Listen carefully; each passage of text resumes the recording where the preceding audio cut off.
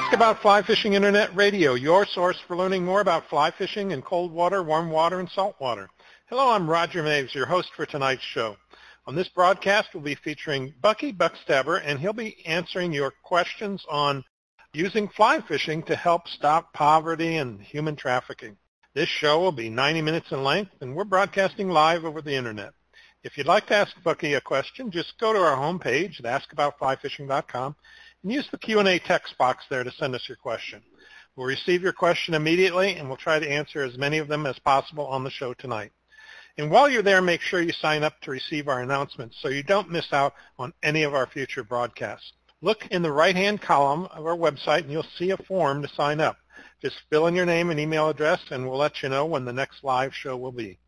This broadcast is being recorded and will be available for playback on our website about 48 hours after the show ends. You can also find it on any of the podcast distribution sites like Apple Podcasts, Google Podcasts, Stitcher, or wherever you listen to your podcasts. So if you have to leave early, you can return to our website or any of the podcast platforms at your convenience and listen to the recording at any time. If you're out and about on Facebook, Instagram, or Twitter, we'd sure appreciate it if you share our podcast. And when you do, just use the hashtag #AskAboutFlyFishing and also hashtag #FlyFishing. That'd be great. In fact, if you have a moment, do it right now and bring some people over so that they can learn about what we're talking about tonight. I also want to let you know about a new social media app that I will be using for conversations on fly fishing. It's called Clubhouse.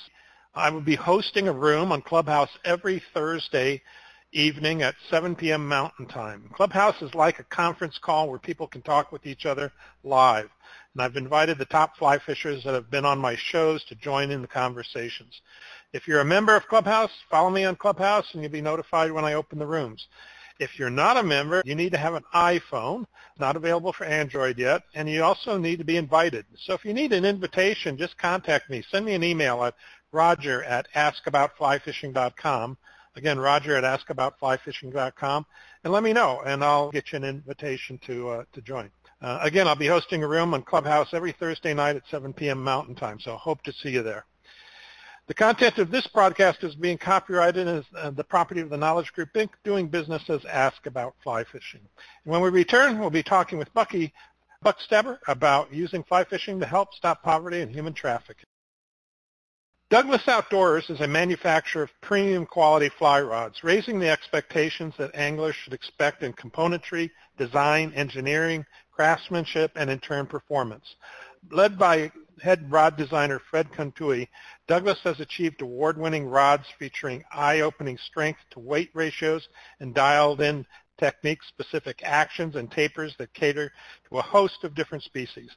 Douglas Outdoors has a truly deep lineup of rods ranging from 12 weights for monster tarpon to 2 weights for tiny brook trout and everything in between. Check them out at douglasoutdoors.com. Again, that's douglasoutdoors.com. Before we introduce Bucky, we'd like to let you know about the great prizes we have to give away tonight. For our drawing tonight, we'll be giving away a 1-year membership to Fly Fishers International and a 1-year subscription to Fly Fishing and Tying Journal. So you have 2 chances to win tonight in our drawing. Now, if you haven't registered yet for the drawing, you can do so now. Just go to our homepage at askaboutflyfishing.com and look for the link under Bucky's section that says Register for the free drawing. Click on that link, fill out the form, and we'll announce the winners at the end of the show. We'll also be giving away a book courtesy of Stackpole Books. I've got a list of books that I can give away, and if you win tonight, you'll be able to choose from that list of books from Stackpole Books. And if you want to learn more about what Stackpole has to offer, go to stackpolebooks.com, and you can see all the books that they've published there. So here's how you can win. You got to be the first person to answer the question we ask at the end of the show. The question is going to be about something that Bucky and I talk about during the show.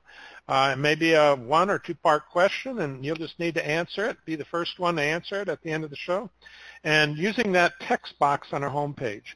And it's the same text box that you can use to ask questions during the show. So it'll be the same place. So listen closely, take some good notes, and maybe you'll win a book from Stackpole Books.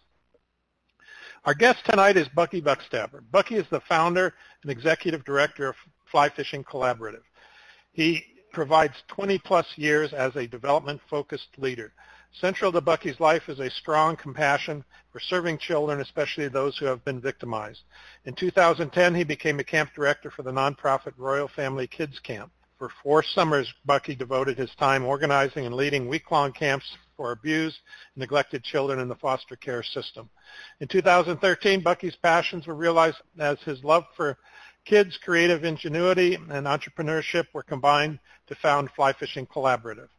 Through this leadership, he has inspired the Collaborative to flourish into an international nonprofit building environmentally safe and sustainable aquaponics farms for orphanages and schools, preventing kids from entering human trafficking.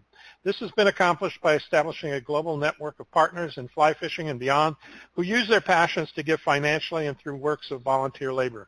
Partners of Fly Fishing Collaborative include Adventure Sun Valley, Teton Valley Lodge, Little Creek Outfitters, a number of Sims and Patagonia ambassadors, and hundreds of fly shops, fly tires, and expert guides. When Bucky is not on the river with fly fishing collaborators or building a farm in a developing country, he's treasuring the time he has with Britta, his wife of 20 years, and their 4 kids, Lucy, Crosby, Griffin, and George, who all share the same passion for their nonprofit work. Bucky, welcome to Ask About Fly Fishing Internet Radio. Thank you, Roger. Good to be here. Yeah, good to have you. And you just got back from a fishing trip, right? I did. This was my the first. I haven't traveled much this past 12 months. Yeah, and like all of us. Yeah, yeah. And the doors are finally starting to creak open a little bit now that we've got immunizations flowing, and I haven't been immunized yet, but there's there's a lot of good things on the horizon, and countries are getting a little bit more, and we've got obviously a lot of more access to COVID testing. So anyways, a buddy of mine had won, I think it was through a raffle or an auction or something, he won a trip to South Andros Island on the Bahamas. And he couldn't find anybody to go with him, so he twisted my arm. And I was able to spend last week in the Bahamas chasing bonefish. So you're this guy's only friend, I guess, then. If he can't find anybody to go, I mean, I know about 50 people that would be jumping on that.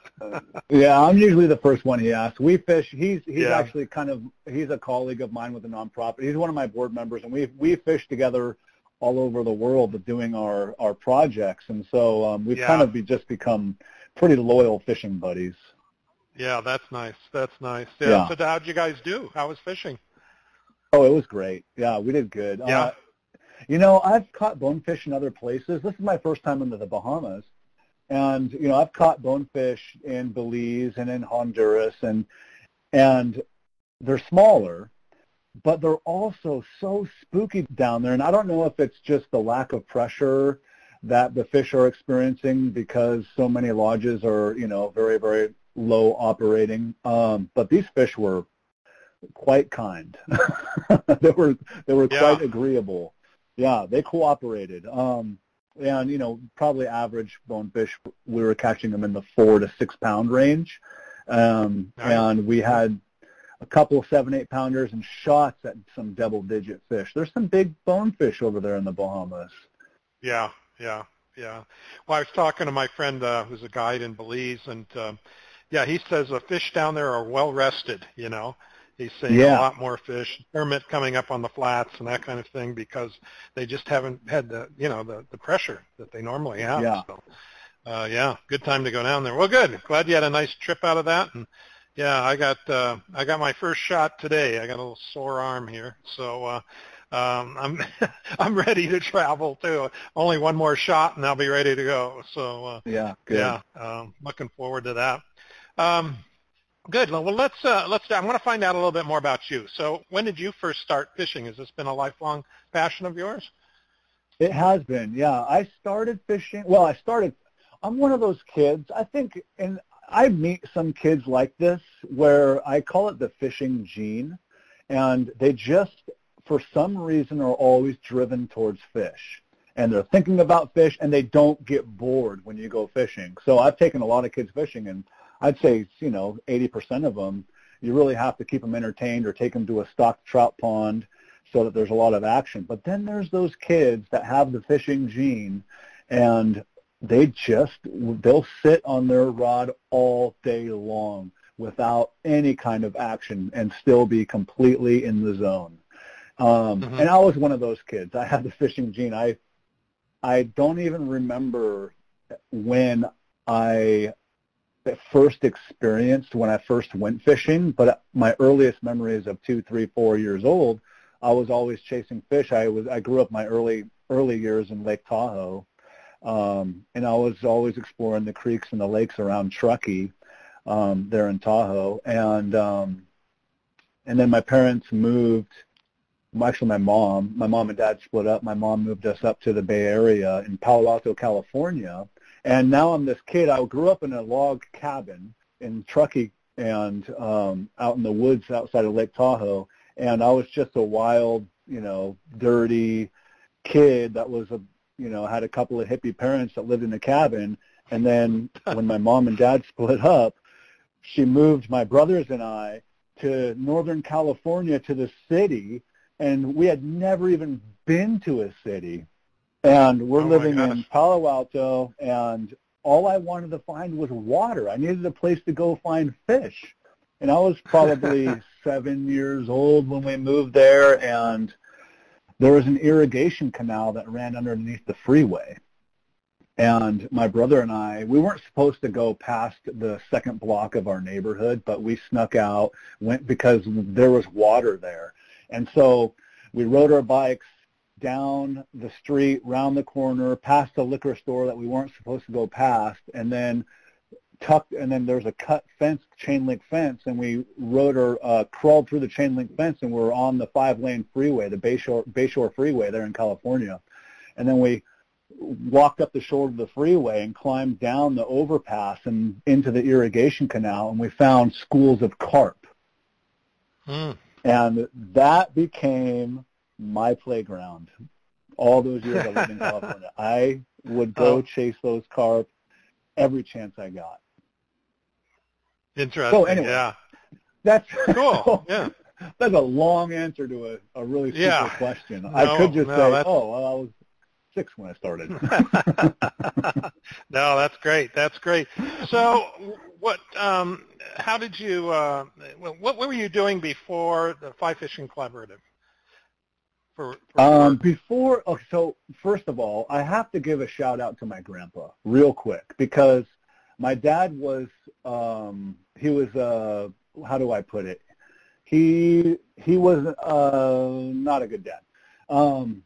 And left when we were my mom left because my dad was abusing her, and so I had nobody to teach me how to fish. And so my grandpa took me in, and I don't know how many people have a story similar to this, but my grandpa taught me how to fly fish when I was 14, and that's when the fly fishing bug hit me. So anyways, I have to give a shout out to him, because so much of what I do now is a result of the influence and the pouring in and the time that my grandpa spent with me. Yeah, that's good to hear. I'm teaching my grandson right now, and he's just getting a kick out of it, and I'm getting all kinds of pleasure from helping him out too. So and I remember my grandfather. I still remember a story when I had my son, and he was young. He was maybe about 12 or something. Maybe even younger than that, I probably. And we were in a boat on the Menominee River up in Wisconsin and Michigan area. And so my grandfather had this jar of those, they're like garlic marshmallows, fish bait. Oh, yeah. And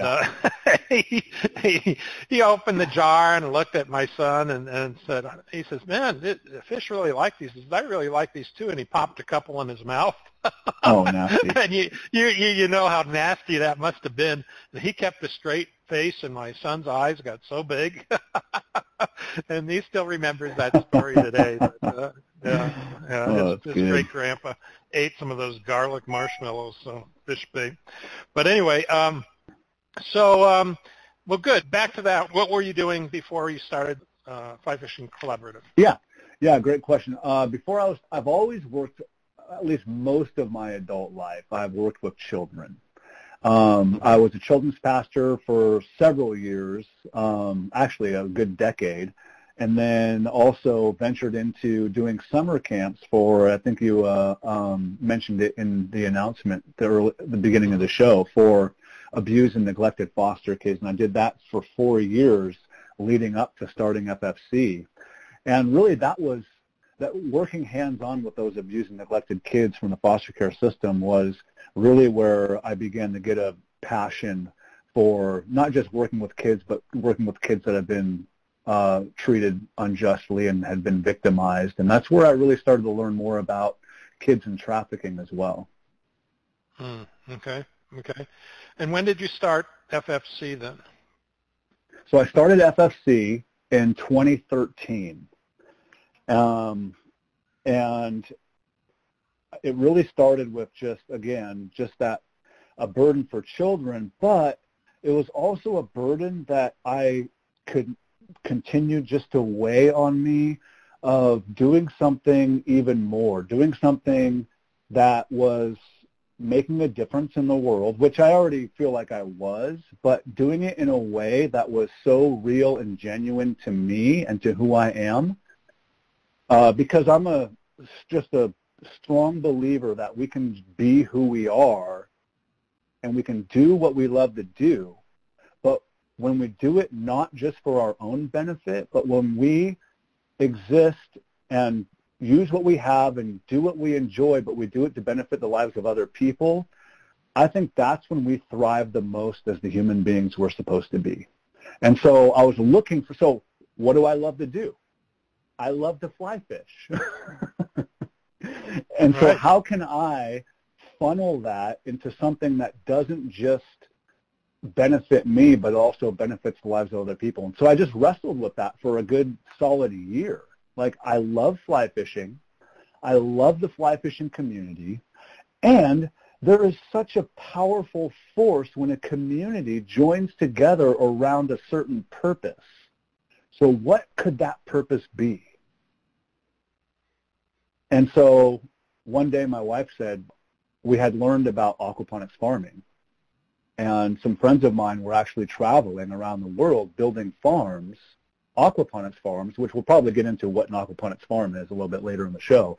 Right. But they were building aquaponics farms for orphanages. And my wife said, why don't we raise money through fly fishing to fund those farms? I'm like, boom, that's it. A lightning just struck. I know what I'm supposed to do with my life. Interesting. And yeah. That's how it happened. I was kind of wondering what came first. If you were out there, doing these farms, and then tried to find a way to fundraise, but you actually went the other way around. It sounds like. I do a lot. But you had been working with the kids. Yeah. Interesting. Yeah. So is working with FFC a full-time job for you now?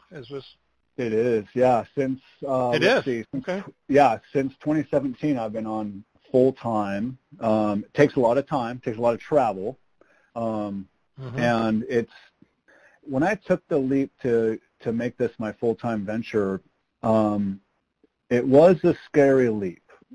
It was a risky leap. I've got a family and bills to pay and everything else, but I knew that if I didn't take that leap, FFC would never become, we call it FFC, Fly Fishing Collaborative, would never become what I want it to be without more attention.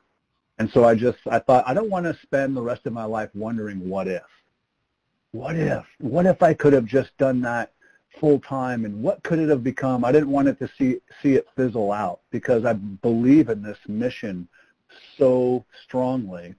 And so I started to just reach out to my network of people and said, hey, would you consider, if they all know what I'm doing with building these farms around the world, would you consider funding my salary so I can actually do this full time to see if this thing will take off? And I had some amazing, generous people fund 100% of my salary so I could get the organization started. And they're still doing it today, which is amazing. Cool. Nice. Yeah, very nice. Very cool. Well, let's take a quick break here, Bucky, and when we come back, you can tell us about what the mission of FFC is. And so hang tight, everybody, and we'll be right back and find out what the mission of FFC is. There are not many places in the world where you can fly fish for permit, tarpon, bonefish, and snook all within a few miles of each other, but you can in Belize. When you fish with Charlie Leslie Fly Fishing, you're on a private island and are only minutes away from some of the finest fly fishing in Belize. You'll start out from Placencia and take just a 30-minute boat ride to your lodging on the island. Once you're there, you'll be fishing lagoons full of tarpon and targeting permit on the flats of Permit Alley. Bonefish and snook are ready for your cast as well. Charlie Leslie, with over 50 years of experience in the waters of Belize, his son Marlon Leslie, and their other hand-picked guides know the local waters like no others. Book your next Belize adventure now with Charlie Leslie Fly Fishing. Visit charlieleslieflyfishing.com. Again, that's charlieleslieflyfishing.com, or call 303-430-4634. That's 303-430-4634. You're listening to Ask About Fly Fishing Internet Radio, and we're talking with Bucky Buckstabber about using fly fishing to help stop poverty and human trafficking. If you'd like to ask Bucky a question, just go to our homepage at askaboutflyfishing.com and use that Q&A text box to send us your question. We'll try to answer as many of them as possible on the show tonight. So, Bucky, what is the mission of Fly Fishing Collaborative? It's pretty well defined in our mission statement, which is mobilizing the fly fishing community to create sustainable solutions to poverty and human trafficking. So that's our mission in a nutshell. Obviously, there's a lot of factors in how we actually, live that mission out. How do we mobilize the fly fishing community? How do we create sustainable solutions to poverty and human trafficking around the world? And so our bread and butter is building these farms. And so we mobilize the fly fishing community through involvement, through fundraising events and volunteer work and all these different, shows and fun events that we do to rally the community together. And then with the money that we raise, we go around the world. We locate safe homes and orphanages, safe homes that are rescuing women and children from brothels and prostitution rings, and they're caring for them. And we'll go and we'll build a farm for that home or for that orphanage that is rescuing kids from either trafficking or abject poverty. And that farm will help to create a sustainability for that home because will feed their children, and it will generate income by selling produce in the marketplace. A lot of these safe homes are just run by a mom and dad or a family or even a grandmother in that local community that doesn't want those kids in her village to be trafficked anymore, and so she'll create a home to protect those children. And so those are the people that we really aim to serve.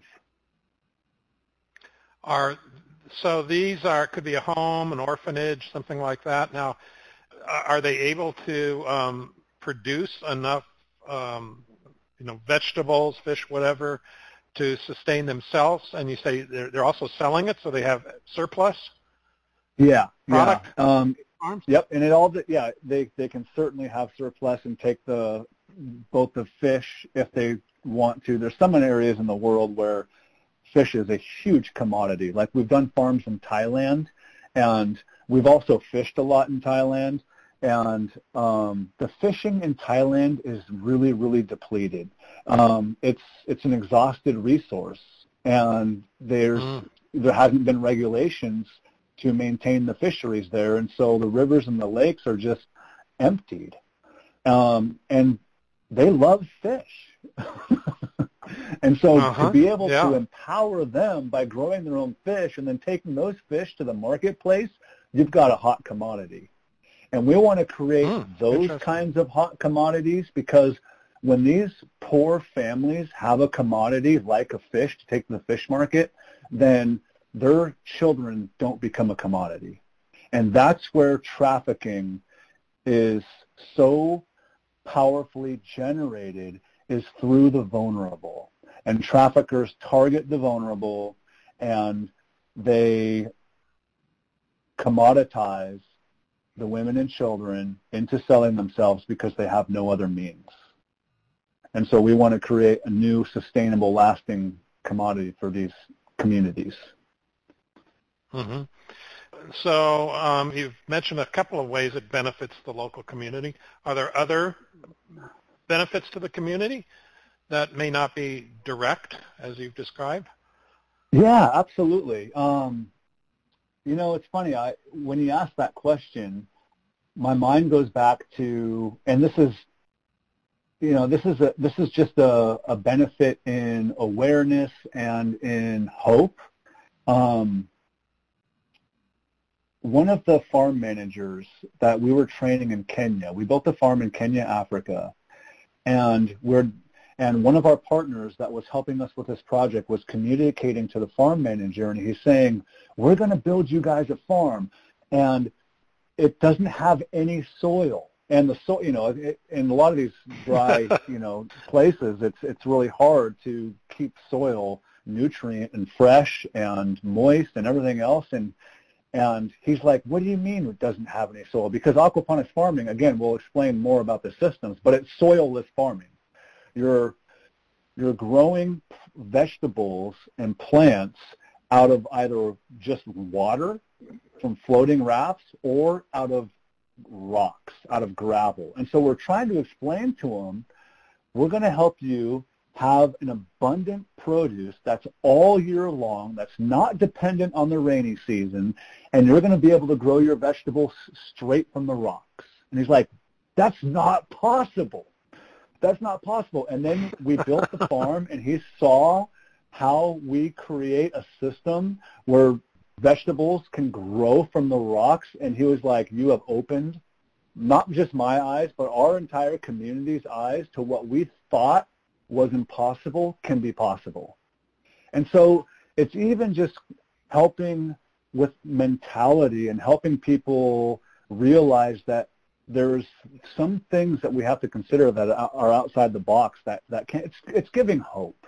You know what I mean? It's giving hope to people that maybe have lost it. And so it's really beautiful to see those light bulbs go. Yeah. Do they, have you put in farms in a community, and then have they multiplied because of the interest or the, where they see the benefit? I mean, have there become more farms in the area? Yeah, we have.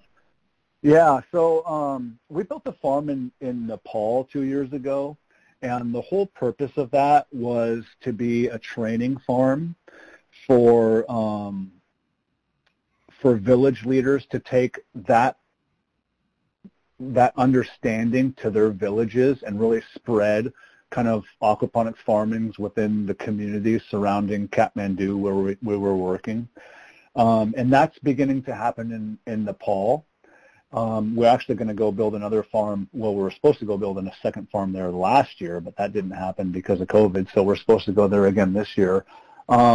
We've also had farm managers expand the farm. We'll build them kind of a standard-sized farm, and then they'll realize that they want to grow it and create more fish and more vegetables, and they add additional tanks and additional grow beds.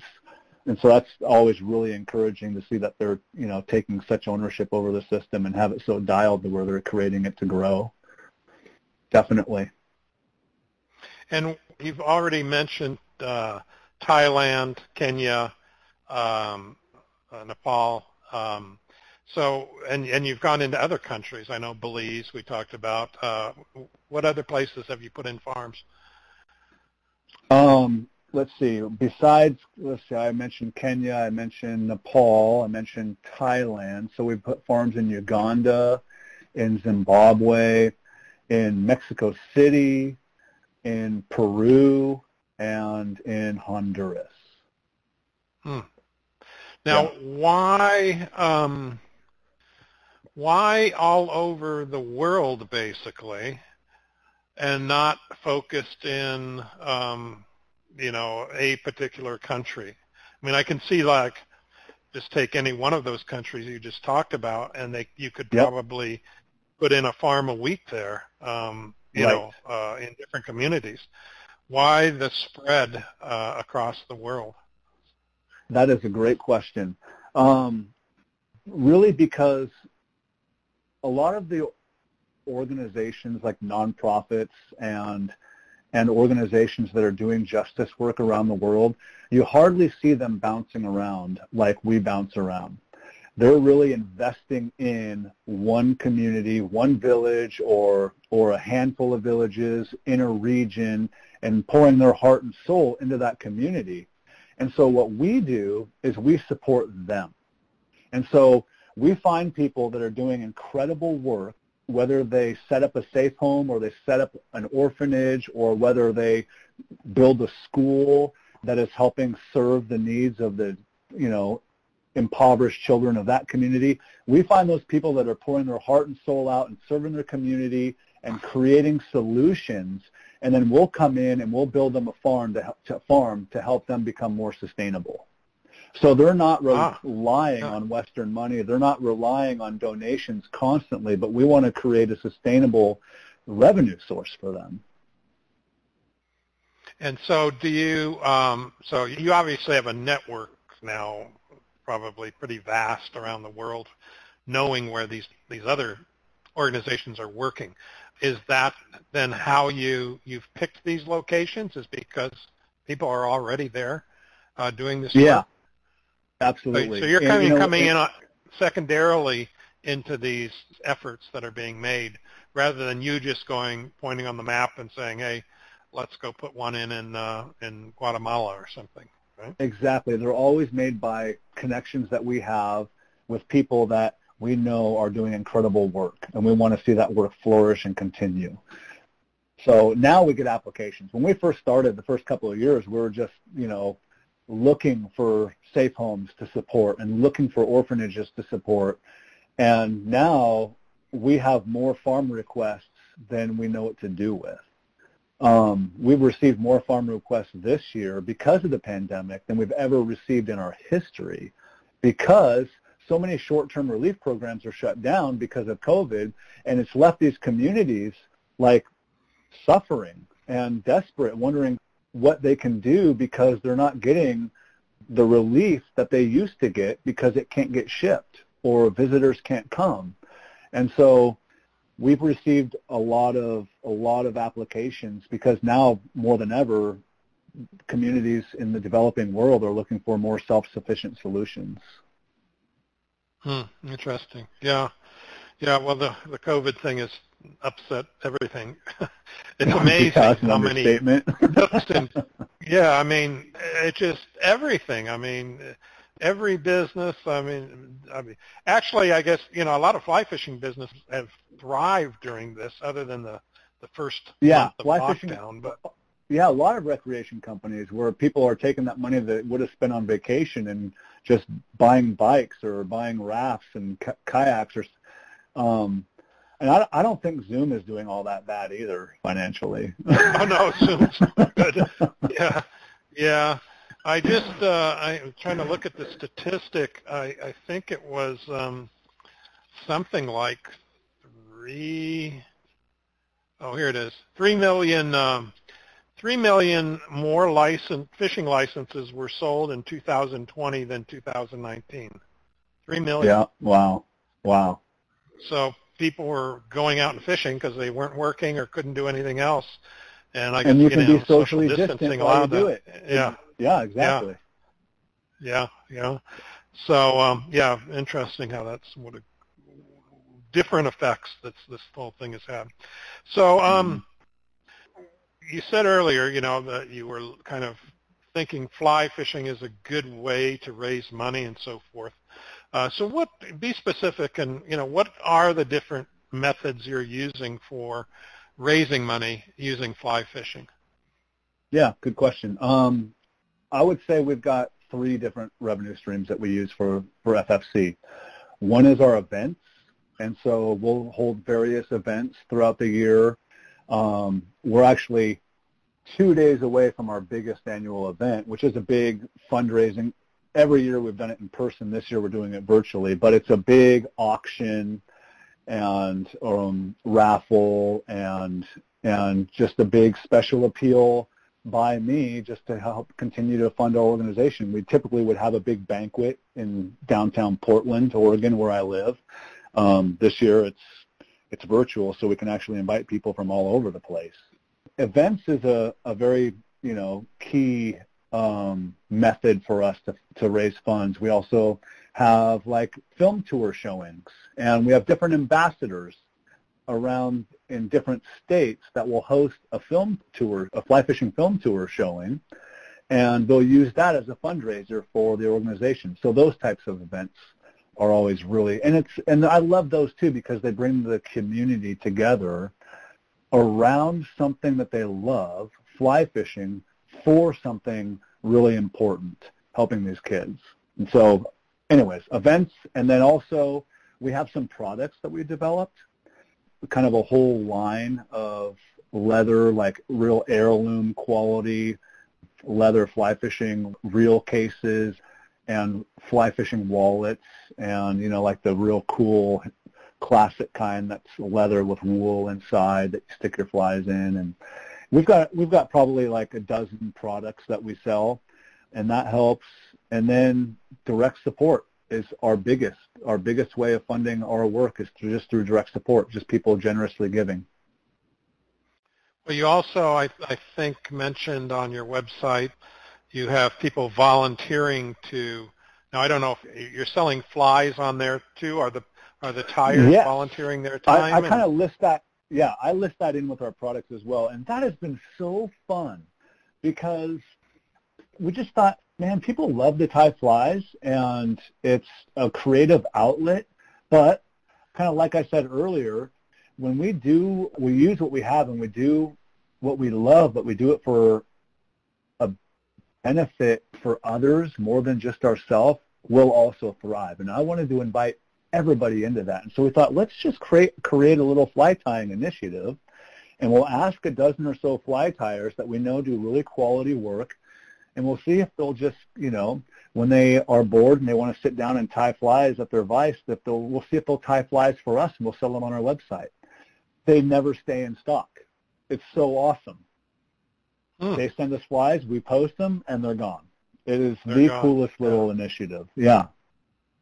Yeah, and you also mentioned you have guides donating their guide trips, right, to raise funds as well? Yes. Oh, gosh. We have that part of the ambassador thing? Or? No, what that is, and without our guide support, we would not be nearly where we are. The guides donate trips to our auctions. And so we have lodges and we have guides in different, that focus on different rivers and different regions and different states, and they donate annually to our auctions, and they always are a big hit. Oh, I bet. Yeah. Yeah. Yeah. Cool.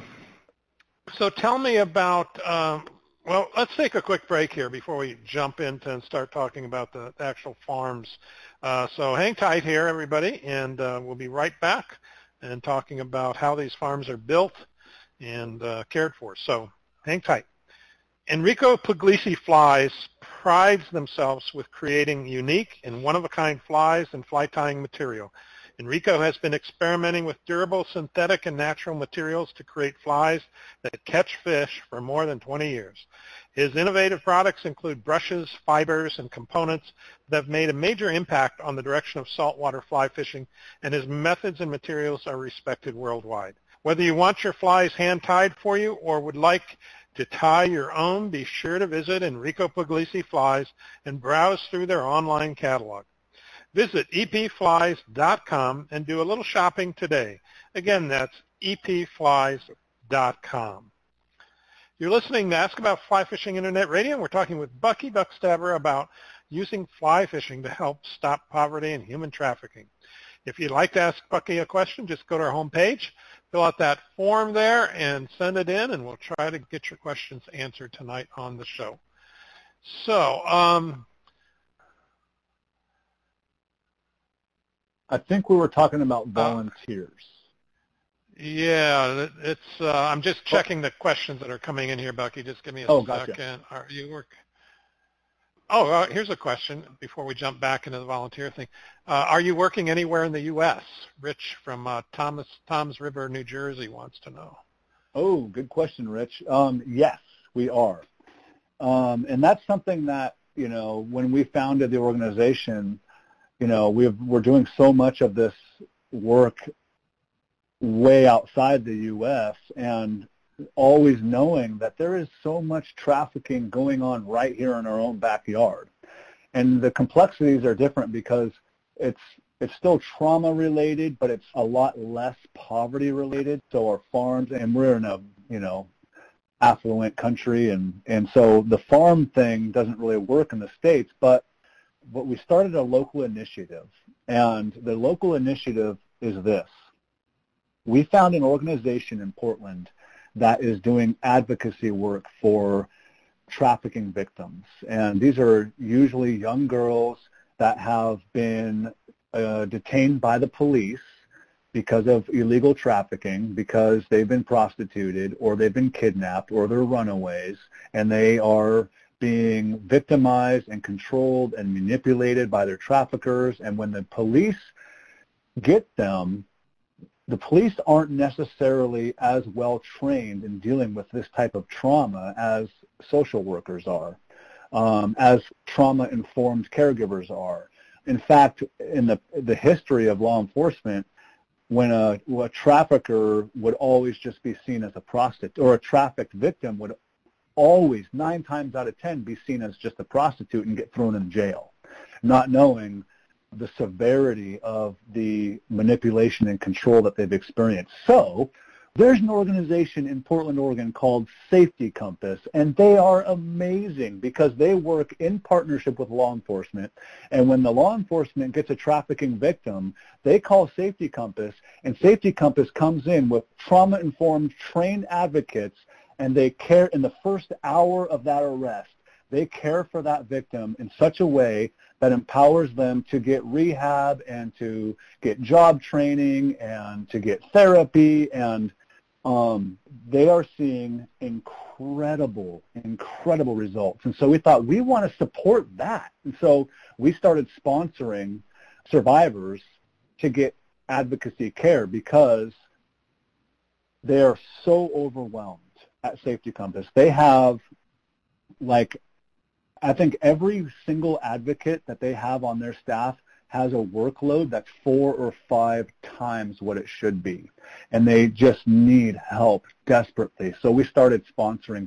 So last year, my answers are so long. No, we got plenty of time. But I get excited about all this stuff. Sure. Last year we sponsored 14 survivors to get advocacy for an entire year. And that's been a really, really great, it's a local initiative that I see continuing to grow and hopefully that model can multiply in different cities. And we're also right now in deep dialogue with 2 Indian reservations here in the Northwest to do some farms for them. And that's really exciting. Yeah. Yeah. Okay. We were talking about volunteers. Were you going to take that into the building of the farms? Because if so, then I'll start jumping into the farms here. Or did you have other? Yeah, absolutely. I can. Work? No, I mean, okay. we really rely on volunteers for these farms because, what's the old adage? Many hands make the work light. And it's a lot of work building these farms. We go in and we'll get a whole entire farm greenhouse system put in usually 1 to 2 weeks. And then spend an additional week in planting and training and all the rest. But that's not possible without getting a team of 6 to 10 volunteers that are really working their tails off. And, because there's a lot of digging, there's a lot of building, there's a lot of painting, there's a lot of grunt work in putting these farms together. We just have an incredible, there's the bonding and the camaraderie that takes place during these builds is amazing. And the volunteers, they fund their way to go. So if a volunteer wants to come on an FFC farm build, they'll raise the money and pay for themselves to spend 2 weeks in Honduras and build a farm for an orphanage or a safe home and work they'll take their hard-earned money and then they'll work their tail off for 2 weeks. And they're never disappointed because of the meaningful work that we're doing.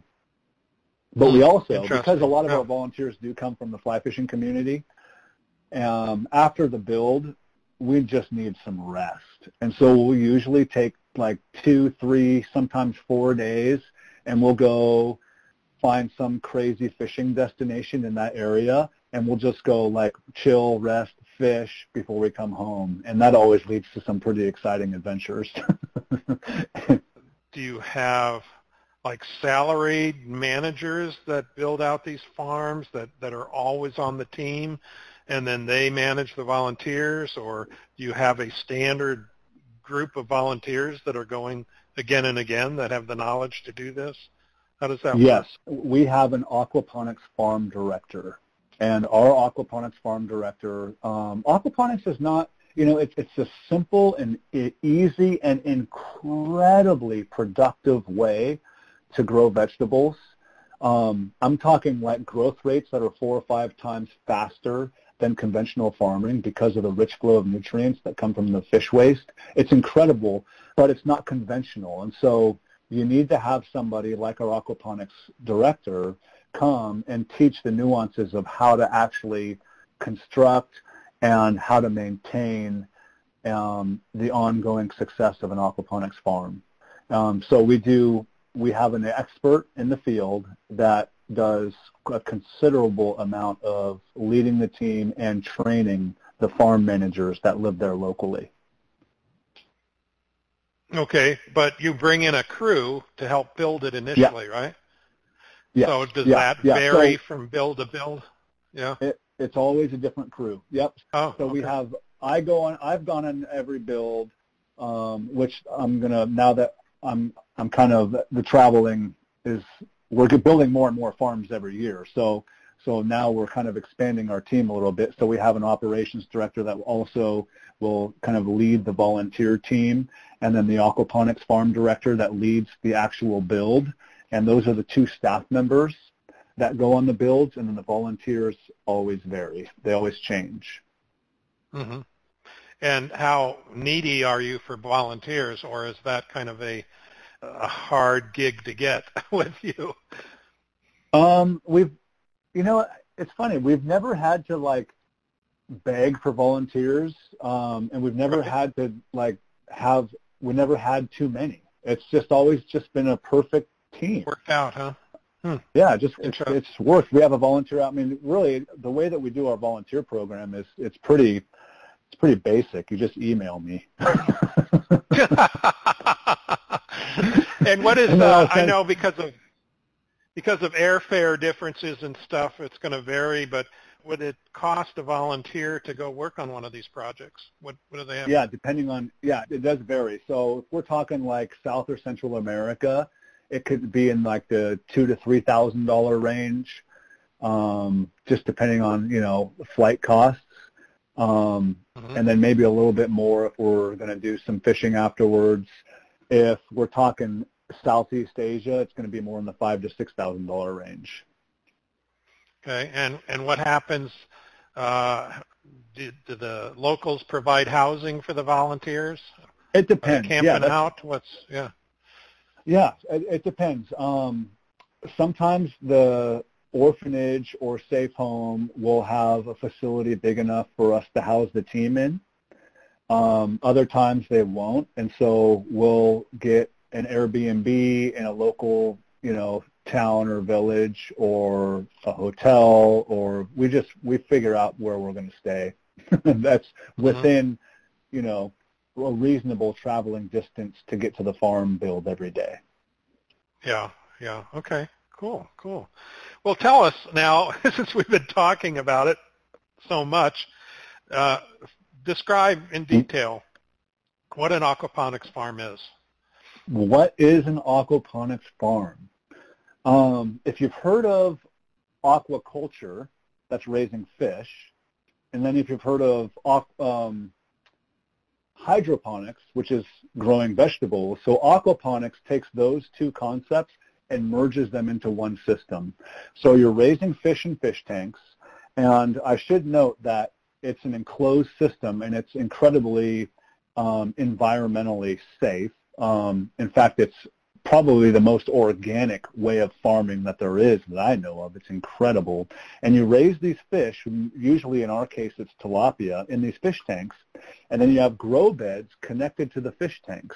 And the grow beds, we use two styles of grow beds. We use what's called a deep water bed, deep water culture, and it's a grow bed, basically a tub that's full of water with a styrofoam raft on top, and then the plants grow on the styrofoam, and then the roots of the plants fall down in the water.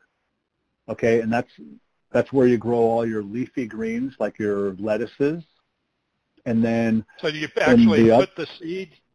Do you put the seed in the styrofoam? So I say it's soilless farming, but you have to start those plants in soil. Oh, okay. Okay. Until they sprout. And then once they sprout, you stick them in a little cup in the styrofoam, and then the roots just fall down into the water and capture the nutrients from the water.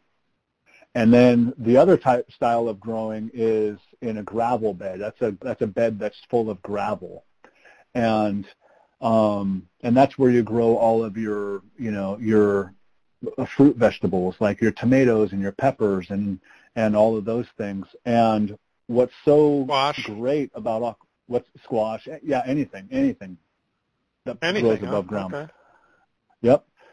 Now I won't get to the root vegetables like the potatoes and things like that, but that is possible. But I don't even want to get into those details right now. But they love their root veggies in Peru, and so we built them a style of a farm where they could really have a maximum amount of root vegetable garden for root veggies. But what's so cool about aquaponics farming is that the fish waste that feeds nutrients to the plants.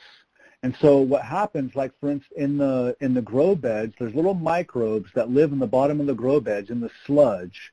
And those microbes are like the key to the aquaponics system working, because all that waste from the fish, which comes out as ammonia, which is harmful for the vegetables, but when it hits those microbes, the microbes convert it to nitrates that feed the plants and they flourish.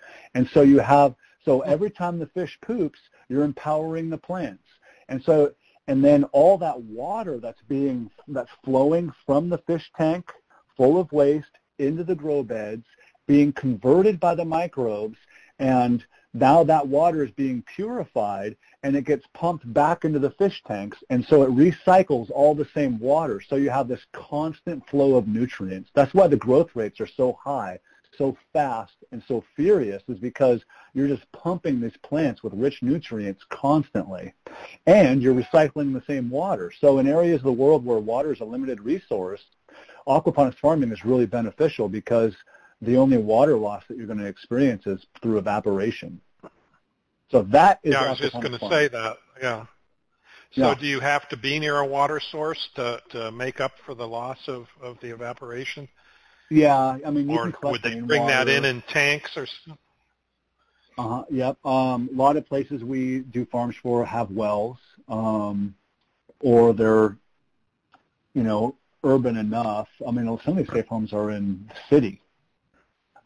We've built 2 farms on a rooftop in cities, one in Kathmandu and one in Mexico City, for safe homes that, we're protecting, trafficked children, and they're completely like walled, contained, safe, like that's why they call them safe homes, but they're so tight in the living quarters, we would just get creative, and we've actually done 2 rooftop farms.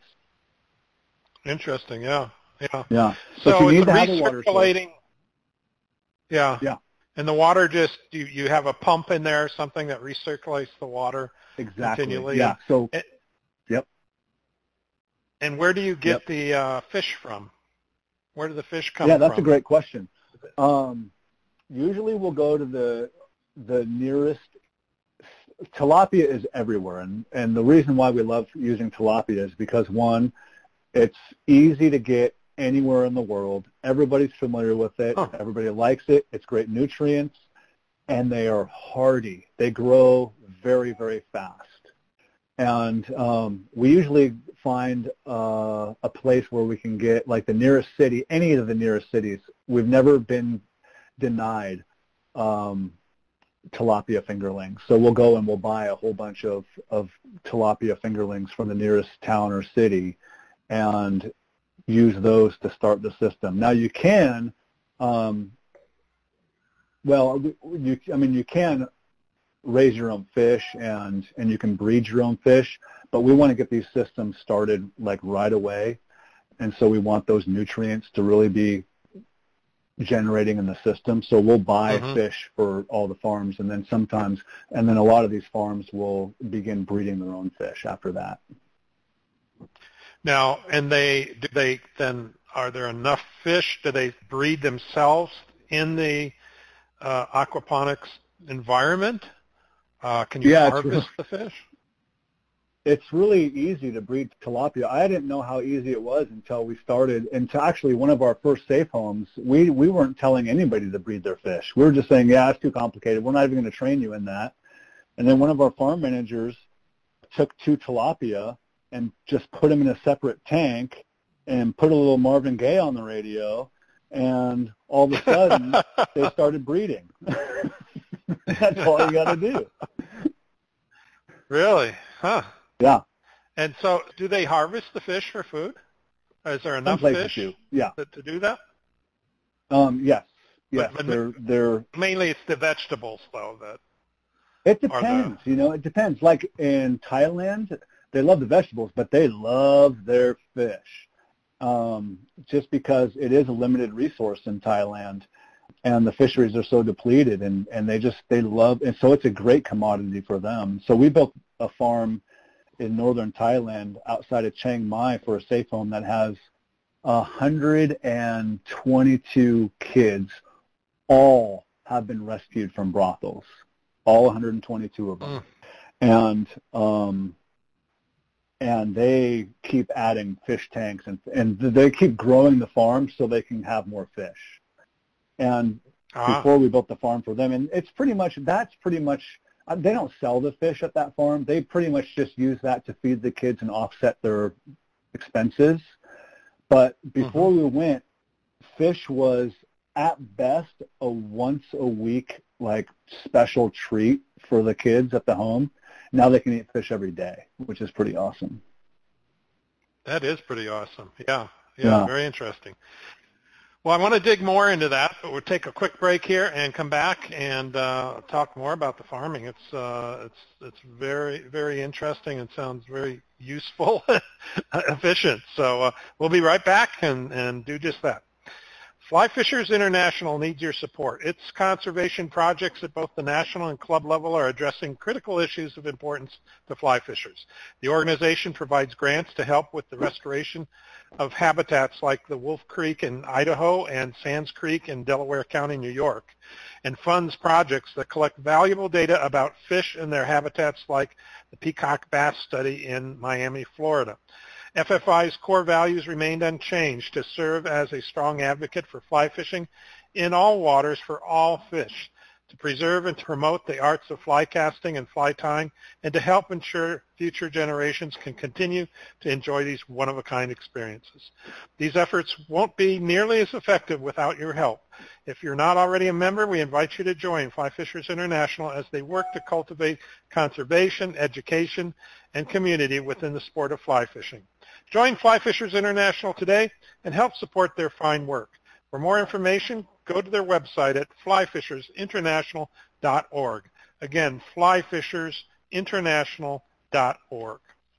You're listening to Ask About Fly Fishing Internet Radio, and we're talking with Bucky Buckstabber about using fly fishing to help stop poverty and human trafficking. If you'd like to ask Bucky a question, go to our homepage, fill out that form, and send it to us, and we'll get your question answered on the show tonight. So, question did come in here. Yeah, it's Rich S. from Toms River, New Jersey again, and he says, any idea of how many have become self-sufficient and have become reliant on their own revenue streams and leadership?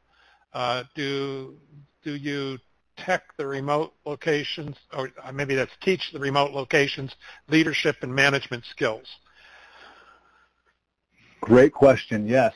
I would say I don't think we've done 12 farms in 10 countries, and we don't have a single home that is completely self-reliant, self-sufficient from the farm solely. Now, I dream of the day when that starts to happen, and I think it very, very, very likely can happen and will happen. And that's when you're getting to kind of a commercial size capacity for a farm. And so right now, all of our homes are either using the farms to offset their budgets or to create an additional revenue stream to care for their kids, which in turn will allow them to create more beds to care for more kids, which is pretty awesome. We just hired, in fact, she starts on April 1st, a aquaponics professional. She's a graduate from Kentucky State University and has her degree in horticulture with an emphasis on sustainable solutions for developing countries. And she is, I think she's really going to help us expand into kind of helping these homes create more of a robust commercial-sized farms so that they can become solely sufficient on those. It would be amazing. That's a great question. Yeah, the second part was, do you teach the remote locations leadership and management skills? So when you leave, is there somebody local that's pretty much running the show and has been trained? Yeah, we only work with local leaders. We're all about empowering local leaders or just giving them tools so that they can empower themselves. But yeah, we don't manage any of the farms. We train them how to manage the farms. And then we just because we want them to take we give them these farms. We don't take any money from them. We don't take anything off, any percentage. We just want to give them the tools to use it as best as they possibly can. And that's tools in operating the farm, but also tools in business development and how they can actually create, a revenue through the marketplace. But that's been a challenge for us too, because every culture and every community is different, and we're not so dialed into that community and how the whole economic systems work in the communities. And so that's where we really rely on our managers and ask them, what do they want to do with the farm? And then we'll create a system to best accommodate that. Mm-hmm. Now, are all the farms pretty similar in size when they start out? Do you have like a template that you use? Yeah, no? We kind of have a standard size farm, but homes that we've done farms for us, safe homes. Like for instance, Mexico City had 8 girls in it. It was a small home, and we just built a very small farm. And then we've also done farms for a safe home that had 166 kids in it. So there's a wide scale there. Yeah. Yeah. But the more kids, the bigger the farm. That's basically how it goes. And it's an identical system in the sense that for a small home, you'll have maybe 1 or 2 fish tanks and 1 or 2 grow beds. And then when we want a bigger home, you just add fish tanks, grow beds, fish tanks, grow beds, fish tanks, grow beds. And so they're really easy to scale. And so when I talked about farm in Thailand, all they had to do to, create more fish and produce was add another fish tank, add another grow bed, or add a couple more grow beds, and they're scaling to meet their need, which is really cool. And what's the price range for your average farm that you build? Good question. Average price range is, when all is said and done, is about $30,000. And so we're talking about $15,000 covers the material costs on this kind of a standard medium-sized farm. That's the greenhouse, that's the plumbing, that's the tanks, that's the gravel, everything will, $15,000 will cover the material expenses of a farm. And then the additional $15,000 covers our team to go build the farm and train the farm managers. And so an average ballpark is about $30,000 per farm. Okay. And do you use the local people for workers as well to supplement the volunteers, or is it all the volunteers doing the building? No, we love bringing in the community as much as possible if it's safe. Some of the safe homes are, they're highly guarded, highly protected, and some of them are in, like, literally hidden in the jungle because traffickers want their revenue back. They want their victims back. And so, but when it's an orphanage, oh my gosh, we have such an amazing time bringing in locals, and we hire locals as much as we can, just to give them some advantage and meet some incredible people. And we also, source our materials locally as much as possible and bring in the locals to help us build it, because we want these farms to be replicated. We don't want, to make one person rich. We want to benefit the entire community. So in general, you don't ship in materials? You're usually able to find all the materials locally? Yeah, in general, we don't. We do bring our own pumps because we are really confident that our pumps will last for, a decade or more. And so they're not having, because you lose your pump, then, you kill you kill your whole system. You got to keep it circulating. So we have a lot of confidence in the pumps that we provide. But other than that, we source everything locally. Sometimes there's fittings, like odd fittings that we can't find for, like the PVC fittings that we'll need, and we just aren't confident that we can find it in that community. Sometimes we'll be at the airport with like a duffel bag or two full of pipe fittings, and we always kind of get questioned by security. What is that? Yeah, what are you building? Yeah, exactly. Yeah, we're just going to build the bomb when we get there. Yeah, right. Yeah. What about electrical power? Is that from local power supplies, or are you doing solar? Or? Yeah, we actually haven't done a single solar farm yet, and I just can't wait until we do. We've had some solar backups, and we have backup a lot of the places, if they're on the grid isn't very reliable, and so we'll have a backup generator so that the system is, continuing to operate until the power goes back on. But solar is definitely a possibility, but it's also expensive. It's expensive to build. Yeah, that's probably not available necessarily locally in some of these places either, right? Yeah. It'd be something you'd have to bring in. Yeah. Right. Yeah. Okay, let's see here. I think you've answered about all my questions here. So we did have, there's a question about, have you encountered any dangerous problems with traffickers trying to stop your work, disrupting, the building or anything like that? Oh, yeah, that's a great question. No, we haven't. We haven't. We've done some farms for some homes that were very, very, very high security, because traffickers will do whatever it takes to get their livelihood back. But we've never run across any, which is awesome. We've never had any pushback from local governments. It's all been pretty straightforward so far. I would say the most dangerous thing, besides sometimes we got to get creative with our building, because we don't have the power tools that in those areas or sometimes we don't even have ladders, and so we'll have to make our own ladders, and we've had a couple falls. But the most danger that we've ever experienced is our fishing trips after the farms. Yeah, there you go. Yeah, that's where we always screw up, right? Yeah. Seriously. We took I was dying to find. So I've always wanted to catch mahseer. Do you know what mahseer is? Sure, yeah, over in India. India, you've got the golden mahseer, right? They're incredible. And we were Miramar. Able to, Yep. And actually, we found some golden mahseer in Nepal, which was really cool.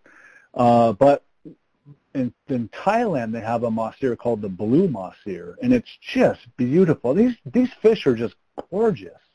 They're not as big as the golden mahseer, but they're, I think the biggest blue mahseer we caught was probably 5 or 6 pounds, but just breathtakingly beautiful. They're blue. I mean, it's insane. And when we took our trip to Thailand, I really wanted to take the team to go fish for blue mahseer, but I couldn't find any connection in Thailand anywhere and anybody who knew not only where to catch blue mahseer, but what a blue mahseer is. Because in Thailand, they've got one word for fish, and it's fish. They don't really, I couldn't get a single species out of anybody. And so I'm desperately searching. We're talking it's 2 days before we fly out for our trip. And I know my volunteers want to fish after the trip, and I can't find anything. And I finally found a guy through some crazy internet search that lived down in southern Thailand, and he said he'd take us mahseer fishing. And he said he knew where the blue mahseer are. And I said, that's it. I found the guy. No questions asked. I booked the trip. And then we just scurried to the airport, got onto the build, and I just really didn't have much time to line up the details. All I knew is I had to meet this guy down at the edge of a lake, this huge lake down in southern Thailand, and he would take us into the jungle for 4 days. So all I knew was going in the jungle with a stranger I met on the internet. That's pretty adventurous. Yeah. Well, so do we have time for the rest of the story? Sure. Yeah. Okay. I mean, it's sometimes I don't know what.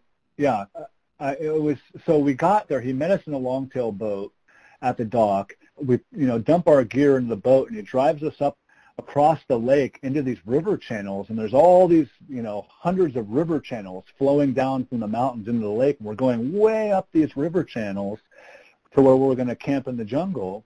And he stops, it's the end of the day now, it's about dinner time, he stops at this floating bungalow, and that's where we're going to stay, right on the bungalow on the water, because you can't camp in the jungle because it's full of elephants and tigers and the bugs, and it's crazy. So we camped out that night on the bungalow, ate a delicious, totally authentic, amazing Thai dish. There was one, honestly, just a jungle woman. She lived in a tribe out in the jungle, and she cooked for us, and it was amazing. I don't even know what it was. It was phenomenal. And we get up the next morning, and he says, "You guys look like you can hike. We're going to hike today." And he's the only one that speaks kind of a broken English, and so he's our guy. And so he said, "Put these on," and he told us to put these tubes over our socks, these tube sock things over our boots, and tuck our shirts in and tighten our belts. And I said, "What are these for?" And he's like, "These are for the leeches." And I'm like, "Oh, this is going to be fun." Yeah. And then we get out to the boat, and there's 2 villagers with machine guns, and they hop in the boat with us. And now I'm starting to question my decision.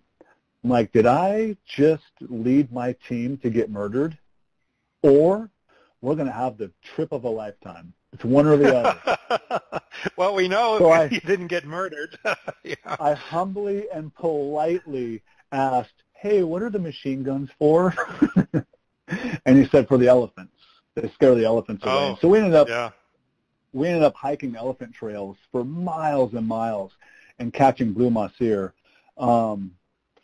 And we ended up having the trip of a lifetime. We got annihilated by leeches, and the leeches in Thailand are nothing like I've ever seen before. They crawl on the land, and wow. And they crawl up your legs. They come out of the mud. It's just insane. But all that's to say, we were talking about danger, and I think the only danger that we've ever encountered is my crazy ideas on these fishing trips. Well, I'm glad that worked out. It sounds like it turned into really quite an adventure. So, yeah. Well, we've got one more question to finish up for tonight, and it's from Jeremy Watkin in San Diego, California. He says, what are some practical ways the fly fishing community can help your organization continue to make a difference? So people that are listening, how can they help you out? Thank you, Jeremy. Spread the word, definitely. The more people that we have aware of what we're doing, I think the greater the impact that we can make. So, whether it's just, following us on social media and posting, about us, that's always really helpful. Obviously, volunteering is really helpful. We love it when people just decide to initiate their own fundraising event in whatever city and collaborate with their local fly shop and maybe do like a little raffle or an auction or have a fly fishing film night and pay, charge admission and use that to donate to the cause. Because obviously, we can't do what we do without funding. And so the financial support is huge for us. We've had people just do a fundraiser to sponsor an entire farm, and they've been successful. And so they can actually, literally just put their name on that farm and say, I did this. I built this farm for this community because we worked with our local fly shop to rally our community around this. That's awesome. Yeah. So, and go to our events. That's what I was just going to say, yeah. Yeah. How do they find out about that, and what do they need to do?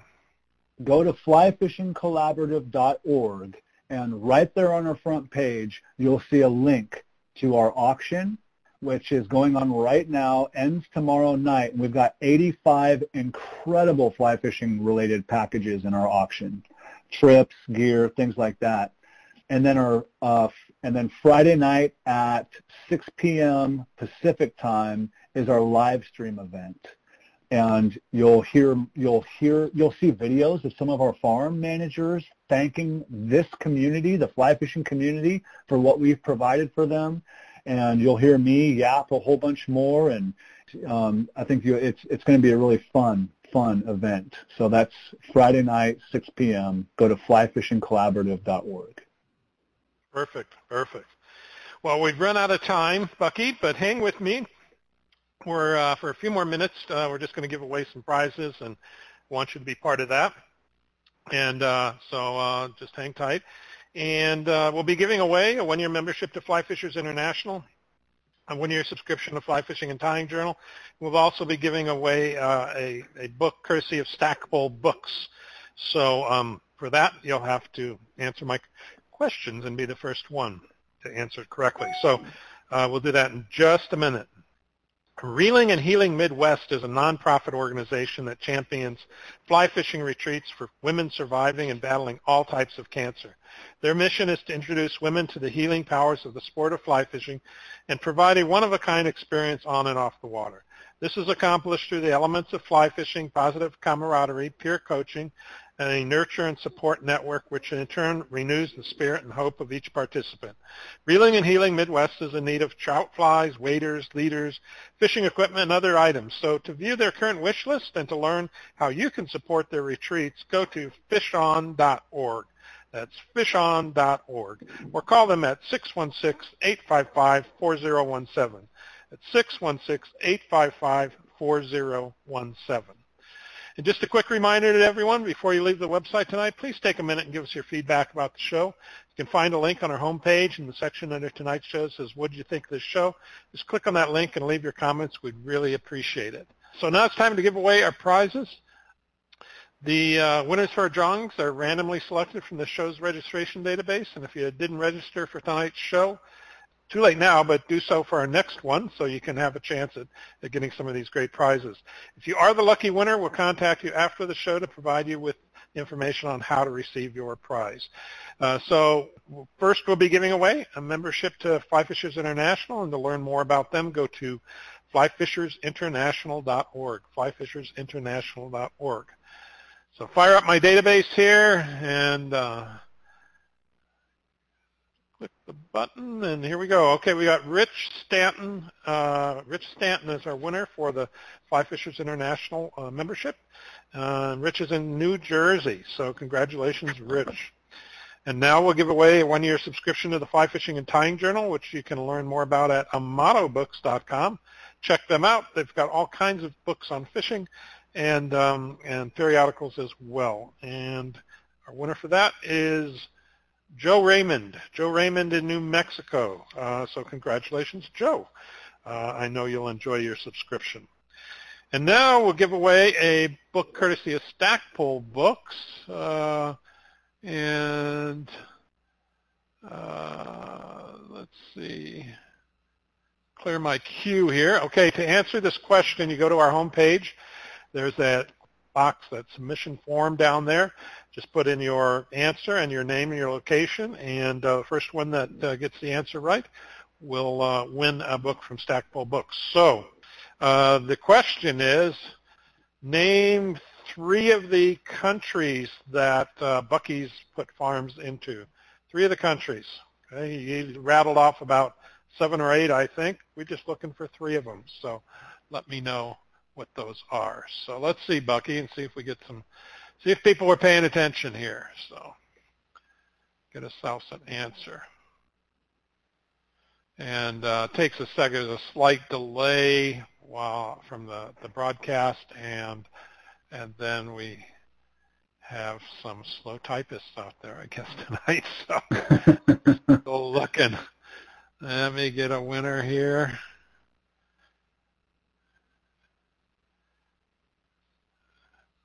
Oh, hope it's working. Or that wasn't a hard question. No, they don't know their geography.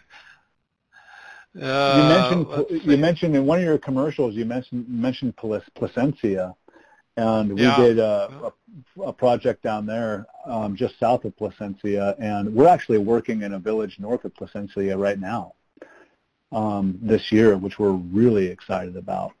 But I was able to fish out of. You did. Yeah. You did one. Is Kenya, Uganda, Nigeria? Is that correct? Not Nigeria. Nigeria and Kenya. Yeah, 2 out of 3. Chris, too bad. Okay, we've got another one here. How about Peru, Belize, and Mexico? Mexico, I'll take that. It was Mexico City, so that's technically Mexico. Oh, countries, absolutely. Yes. Yeah, countries. You have a winner. Yeah. Okay, that's Phil. Phil McCartney, you won again. Phil has won many times. Does he have a whole library? I think I personally put his library together. Yeah. But he's been listening for about, I don't know, maybe 16 years now. I don't know. Phil, how many years have you been listening? Type it in there. So, and let us know. And you know the routine, Phil, so I don't have to tell you.